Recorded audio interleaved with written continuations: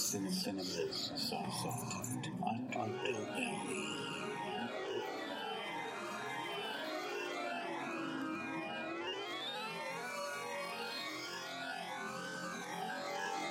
Hello, everyone. Welcome to another episode of Cinema's Soft Underbelly. I'm your host, Eugene Weaver.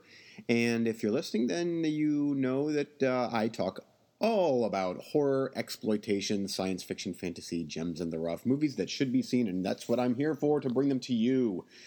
Today, I'm going to be talking about some underrated slasher classics. I have been on the hugest slasher kick, possibly of my life lately.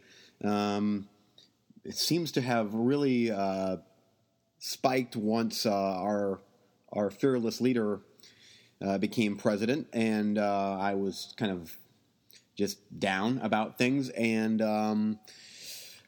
I had watched a couple of crappy Netflix movies, which is normal. Most of what, at least a lot of the horror that's on Netflix just seems to be junk, and I was getting just depressed about the fact that there isn't very many good movies coming out lately. So I'm like, you know what? Time to revisit some old classics. And wow, have I been revisiting. It's literally one after the other, after the other, after the other, after the other. Constant stream of slasher classics from the early 80s, all the way up to the late 80s, actually. And what's cool is when you watch them all back to back to back. There's so many of these. And I've talked about this before on this show, on my own show, and Movie Freaks, is you can obviously see as the 80s continue, let's just say like the late 70s to late 80s, you can see the shift in styles, in technique, on how these movies were made, all the way up to when you get into the early 90s, which the early 90s officially are, to me, like, that's the lamest time for horror. It's so hard to find really top quality horror from that time, like the early to mid 90s, the grunge era. It just, maybe it's my age, but the early 80s seemed so much cooler, or even the mid 80s. I'm looking squarely at you, Nightmare on Elm Street Part 2 and Friday the 13th Part 5. The styles are so ridiculous, and everything about those two movies particularly it's just ridiculous, but it's way, way, way cooler than the first movie I'm going to talk about, just to get it out of the way, to kind of tie in with how much I love the 80s slashers. And this is not a slasher movie, but the styles, I guess, is kind of what I'm wanting to talk about briefly here. And that is Return of the Living Dead Part 3. So this movie was directed by Anthony Hickox and came out in 1993. I'm sorry, Brian Yuzna. I forgive me, I said that wrong. Brian Yuzna directed this. And Vestron, a.k.a. Lionsgate, Vestron Video, they have their own series of collectible Blu-rays now. Waxwork, Chopping Mall, amongst others. Return of the Living Dead is their, I want to say, fourth release. And I had fond memories of that movie growing up, thinking, oh, it's an awesome movie. And I have not revisited this movie since the Laserdisc days. I actually had it on Laserdisc. I actually still might have it somewhere stored away on Laserdisc. This was released R-rated and uncut. And the uncut version is, of course, the only reason to watch this movie, because everything else in this movie is just awful. Awful. At least to me. I'm not the hugest fan of the early to mid 90s horror movies, and this one here just does not work. The styles are pathetic, and not in a kind of funny way. It's just, you can tell it's like the flannel shirt and drabby clothes and the little round John Lennon glasses, and everybody smokes, and it's Seattle. It's lame. Having said that, the special effects in this movie they still harken back to the good old days of practical effects. And in 1993, CGI, it was very, very new, but Terminator 2 had obviously come out, The Abyss, and some other movies that came out. I know that Children of the Corn Part 2 came out right around then, and they had a CGI scene, Lawnmower Man. But thankfully, this movie, to my eyes, there was no CGI used. It was all practical effects, and it was very, very good practical effects. Something about seeing something on screen that's not computer generated and it just looks gross. And this movie has a lot of gross out gags, not to the level, well, not to the cool level of the first Return of the Living Dead, but it's just very, very 90s. And it's actually one that if I would have to do it over again, I probably wouldn't have even bought the Blu-ray of it because I can't imagine revisiting this thing. Maybe in 10 years. I probably haven't seen this movie in, oh my goodness, I haven't seen this movie in probably 15 or 20 years. But having said that, I'll probably eventually rewatch it. And maybe by then the 90s might actually be kind of cool again. Because right now, ouch, not so much. Okay, so anyway, Return of the Living Dead Part 3. Usually I really dive into the special features on these Blu-ray releases of these older classic movies. Classic, I guess. You know. And this one here has a plethora of stuff. I disliked the movie so much on this viewing that I'm like, you know what? I'm good. I don't need to watch any special features at all.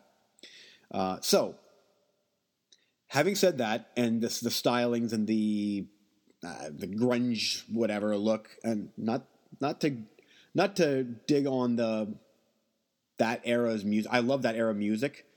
Love it. But the styles are just hideous. I actually think that the 80s styles are way cooler and more, I don't know, they just, and again, I'm in my early 40s, so I grew up thinking the 80s was just awesome. But something about the 80s just seems a lot more innocent. And even in their movies, they seem a lot more innocent than these movies here, and especially the newer stuff that comes out shot on video, garbage, just garbage. So anyway, moving on. So I've been watching a ton of slasher movies. Went through all of the Friday the 13th Paramount movies except for Part 1 and Part 8, Jason Takes Manhattan. Part 1 I had watched not even a half a year ago, so I'm like, I'm good. It's pretty fresh in my mind. But 2, 3, 4, 5, 6, 7, I watched them all. And Part 8, I'll probably get around to that because I'm a completist, especially because I've set out to watch all of the Paramount Jasons. And so it's like there's that one missing link. Although Jason Takes Manhattan is not good. It's, to me, by far the weakest link of the Paramount years for the Jason series. In fact, if I think about it long and hard enough, it's probably my least favorite Friday the 13th movie ever. Remake is certainly better than that. And Jason X is close to being this bad. They're neck and neck, this and Jason X. But just going through the original Friday the 13th movies, they did it so right. Sean S. Cunningham did it so right in that slasher mode. There's a reason why that movie, the first one and that whole series, is so popular. Watching so many of these slasher movies, you see the ones that get it right and the ones that kind of fumble the ball and don't get it quite as right. I'm looking squarely at you, My Bloody Valentine. I rewatched that one as well because, hey, today is Valentine's Day when I'm recording this. And I've watched that movie enough now that every time I watch it, I think, I don't really like this movie, but I think I should give it another chance because it's a slasher movie from 1980. Paramount released it, and it's right in that golden era of slasher classics. I should really like this movie like I adore The Burning, Halloween 1 and 2, of course, Friday the 13th, Prom Night, Terror Train, all of those really early 80s movies. And then I watch it, and every time I watch My Bloody Valentine, I'm just left wanting. I really like the gore in it, especially the Blu-ray that I have from Lionsgate incorporates the gore. And without that gore, that movie is nothing to me. It's probably the most bloodless, goreless slasher movie of that era. Even more bloodless than the practically PG-13 rated Friday the 13th Part 7, A New Blood. The New Blood. So that's how neutered My Bloody Valentine was back then. The MPAA just hacked it to bits. So the Blu-ray incorporates 3 minutes and pretty much every single thing in 3 minutes, which is a long time when you consider it's all special effects, gore scenes. It's extremely mean-spirited and gory. Extremely, and I really like that. It's like, to me, it's Mutilator level mean-spiritedness. And I love Mutilator, as cheesy as it is. The kills in that movie are very mean-spirited, and they are in My Bloody Valentine as well. I just, the cast, I can't get into that cast like I can a Friday the 13th movie, even something as silly as The New Blood. Basically, this would be almost the equivalent to me of the lame actors in Jason Takes Manhattan. It obviously almost 10 years earlier, but I didn't connect with any of them. I don't want to say they looked silly, but it didn't work at all for me. The killer was cool, very scary, but they dropped the ball on the actors, which they all seemed to be like in their mid to late 20s. They weren't teenagers. Anyway, so where am I going with this? My head is so filled with 80s slasher movies right now that I'm just pouring it out there right now. So anyway, My Bloody Valentine is kind of like what didn't quite work for me is as a very early 80s slasher. And then you go to something like Friday the 13th, especially Friday the 13th, even more so, in my opinion, my personal opinion, to Halloween and Halloween 2, which I think that is a perfect doubleheader. Friday the 13th is the epitome of what a perfect early 80s slasher movie is. Every single thing about it and the first 3 sequels are complete 80s slasher perfection. I can't think of anything I did not like about those first 4 movies. Even though after part 1, the MPA got their grimy, disgusting little hands on the series and just started to butcher them. They're still classic examples of that era. Even more so than stuff like The Burning, Prowler, and like I said, Prom Night. Pieces is kind of its own weird thing, which is one of my all-time favorite slasher movies. But those first Friday the 13th movies, those first 4, are perfect examples of that era. Part 1 is still my favorite of the entire series. Part 2 is neck and neck. It's so close. It needed to be a little bit more graphic, but like I said, the MPAA really butchered the movies up. But what I liked about Part 2 is that Steve Miner basically took what worked in Sean S. Cunningham's original and essentially kind of remade that. That's kind of what Part 2 is. It's the same setup. And you might be thinking, well, the Friday the 13th are all the same. No, they're not, actually. Each one of them, after Part 2, is, in my opinion, quite a bit different. So Part 2 is the counselors are in training, just like in the first one. And instead of Mommy, we've got Potato Sack Head Jason in Part 2. This movie is lean, mean, 85-minute runtime, and the best, by far, of the entire series, if not the best ever final girl in a slasher movie. Amy Steele is 80s slasher final girl perfection. I'm serious. I can't think of any final girl, even Jamie Lee Curtis, that I would pick over Amy Steele. She's fantastic. Fantastic in Friday the 13th Part 2. And it retains that very early 80s camera work. It looks so incredibly similar to Part 1, which Part 1, for me, almost felt like a documentary style with the way it was filmed. It just, something about part one felt very, I don't want to say wrong, but just evil and creepy about the first Friday the 13th movie. And while part two is a lot more just getting really into the traditional slasher mold, part one is a special beast all to itself. Now, part three of Friday the 13th, I just watched this one, and I'm happy to report that this one here, for me personally, it has been released in numerous formats, all of which I've owned.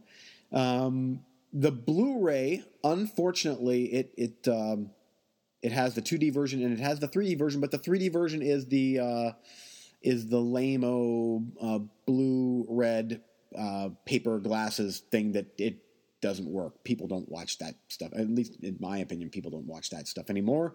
We now are in the age of real 3D with the Blu-ray players and movie theaters and all that stuff. About 3 years ago, on a forum, someone mentioned something about that they had taken the Blu-ray of Friday the 13th Part 3 and they made their own Real D 3D version of it. I'm like, what? Okay. So I inquired about it, and he sent me a copy of this, of what he made. And the image is on squares lined up on your screen side by side, and what you have to do is you switch your projector or your 3D television over to side by side mode, and it does its magic. You put your 3D glasses on, and boom, you have Friday the 13th Part 3 in real 3D. It is amazing. It is so cool to watch that movie in real 3D, and it's so gimmicky, but it works so good. It makes the movie, to me, almost twice as good as watching it in standard 2D, because there's so many funny little gags of things popping out of the screen. Popcorn, snakes, yo-yos, an eyeball. There's so many crazy things that Steve Miner is doing that we're seeing things pop out of the screen. And Part 3 has the disco soundtrack, or at least the disco opening and closing, and it is as cool as anything Harry Manfredini did with the classic Jason music. You know what I'm talking about, but this one here is different, and it's so cool. I love it. So Part 3 is kind of an odd duck in that the actors, it almost reminds me a little bit more of Part 5. Instead of like 1, 2, and something like 4, where it's just the actors are so off and weird, and it's just weird. The biker gang is not even a biker gang. They're just 3 people that it's hilarious. But anyway, so the difference from parts 1 and 2 to 3 is that now, instead of camp counselors, now it's a group of friends that are getting together close to Crystal Lake, and the one girl, the final girl, which she isn't half as good as Amy Steele. Way back, Jason had attacked her, and blah blah blah, whatever. But all the acting in Part 3 is very subpar compared to like 1, 2, and 4. But it works. For some reason, it really works in this movie. It just feels different. Kind of like Part 5. It's almost like the Star Trek movies. The odd-numbered ones are a little different. But it's still cool. I dig it. So Part 3 is... I have grown to absolutely adore Part 3 for what it is, and especially the gimmicky 3D and the music. It's just cool. And the what the hell ending... in the lake, with the kind of a callback to the first one with someone jumping out of the water, maybe, and it's so weird and okay, I guess. It's great. Setting itself up perfectly for Friday the 13th Part 4, and this one here is... now, Friday the 13th Part 4, to me, feels a little bit like, how do I say this? I hate to use the word epic in a Friday the 13th movie. Joseph Zito directed this, and he actually had done The Prowler in 1981, which is a very, very good slasher movie. And he did Blood Rage in 1980.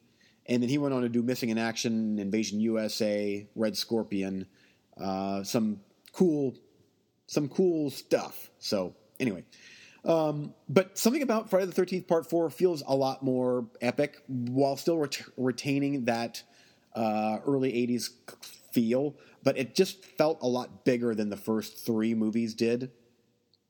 Crispin Glover is in it, and he's just hilarious. Corey Feldman's in it. Tom Savini is back for the special effects. He did the effects for Part 1, and you can tell... I had read something about the fact that the MPAA let some more violence in Part 4 slide because it was quote unquote the final chapter. So they eased up on their strictness after parts, especially Part 2. Part 3 I thought was a little bit more graphic than Part 2, but Part 2 they took the scissors to that one. But final chapter was definitely a lot more gruesome, not quite to the level of Part 1, but the bloodshed is certainly there. It's still cut, but it definitely earns its R rating. Actually, all four of those early 80s Friday the 13th very much earn their R ratings. Okay. From there we go to A New Beginning, which is fast becoming one of my all-time favorite Friday the 13th movies. It is great. It's just grade A, solid. What in God's name were you thinking making this movie? Unfortunately, the ratings board hacked this thing to absolute shreds. Not to the level of The New Blood, but it's heavily cut, and you can tell. But the fact that it's not Jason, it's just some paramedic dude, because. Yeah, you got to watch the movie. But everything about that movie is just bizarro, like Nightmare on Elm Street Part 2, and a bit like Part 3 of Friday the 13th. It's just weird, and I loved it. I loved Part 5.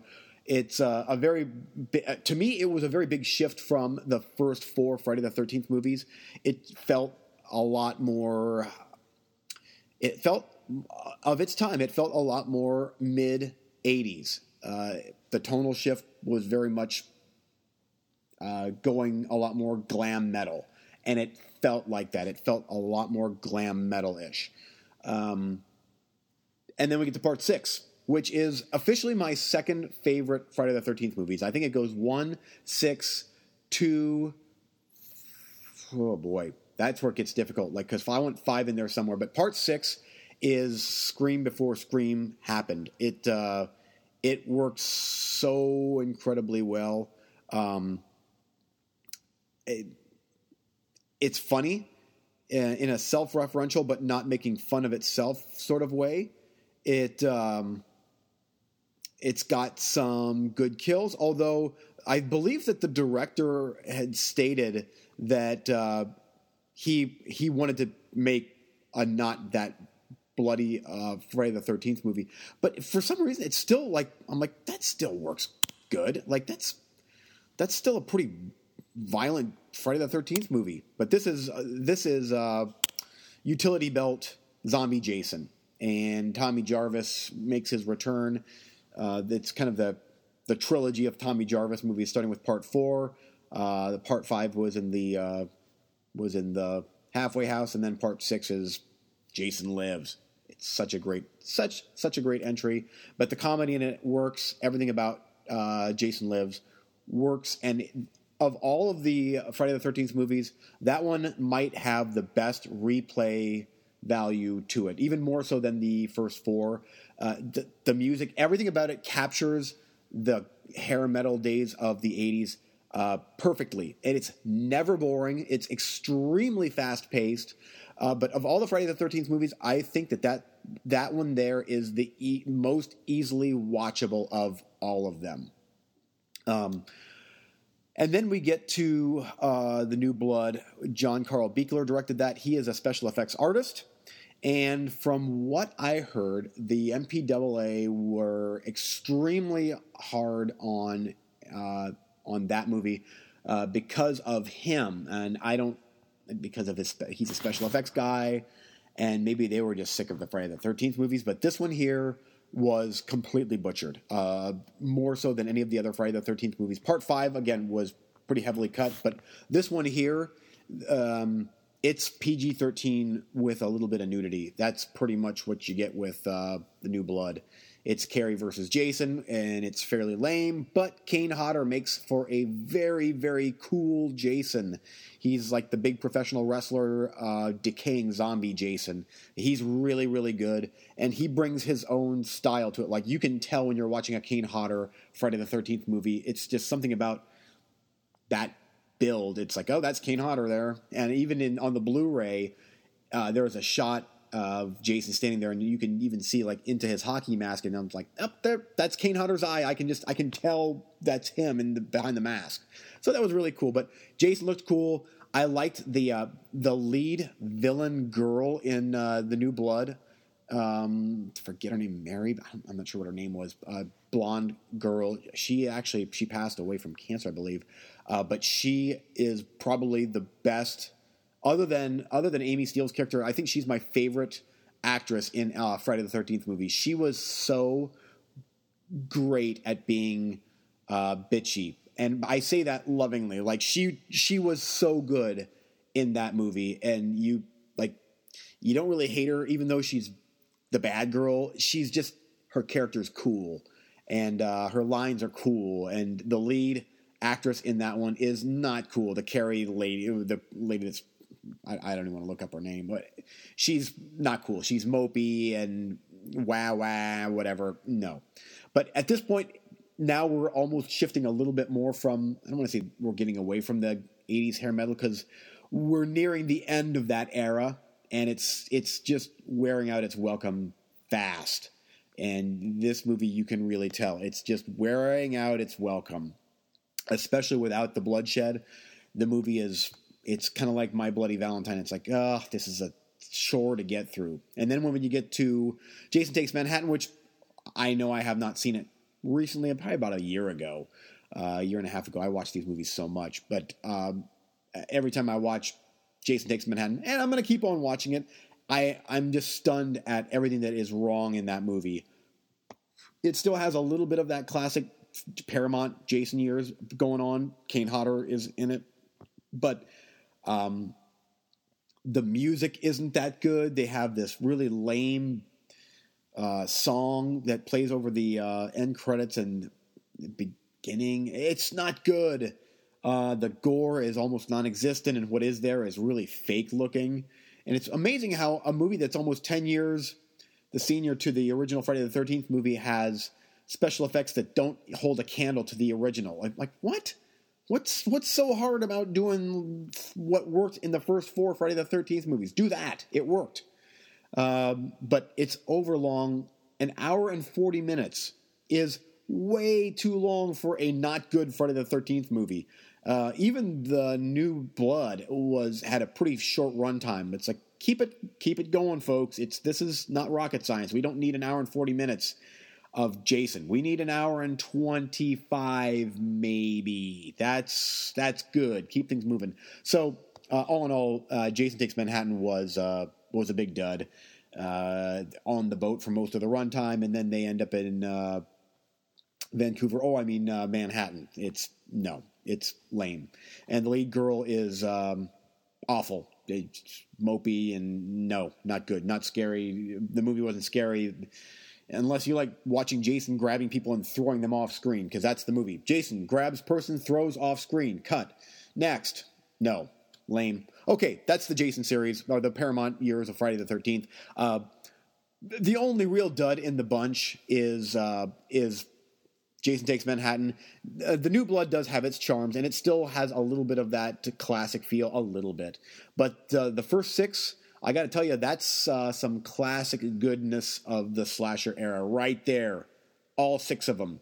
No matter how cut they are, that makes for some great slasher viewing if you are into that type of thing. But all sorts of other slasher movies I've been watching, and I don't have time to talk about them all, but Terror Train, Prom Night, The Mutilator, Blood Rage. The list goes on and on and on and on, and I'm not done yet. Slumber Party Massacre Parts 1 through 3, Sorority House Massacre. Wow, I love my slasher movies. I really do. So, I guess to take away from this episode, dear listeners, is My Bloody Valentine is and the first 6 Friday the 13th movies are fantastic. So there you go. There's my slasher ramblings, and more slasher goodness coming. I love talking about slasher movies, and the more I talk about it on this show, the less I have to talk about it on Movie Freaks, so that we can focus on other things, not just my obsession with all things early 80s, specifically slasher. So you can get a hold of me at eugene-weaver@hotmail.com for any questions or comments or movies I should watch, movies I should avoid, all that good stuff. I love hearing from you. I love watching these movies, and I would love to find other possibly forgotten gems out there to watch. Even if it's on YouTube, I'll watch it. I want to watch more of these older movies, and as they slowly but surely become available on Blu-ray as well. And stay tuned for another episode of Movie Freaks heading your way, where we talk about our best of 2016. Now that the Oscars are looming on the horizon, we're going to go through our top movies of the year. So stay tuned for that. And that's going to do it for my show today. Thanks so much for listening. And until next time, bye-bye.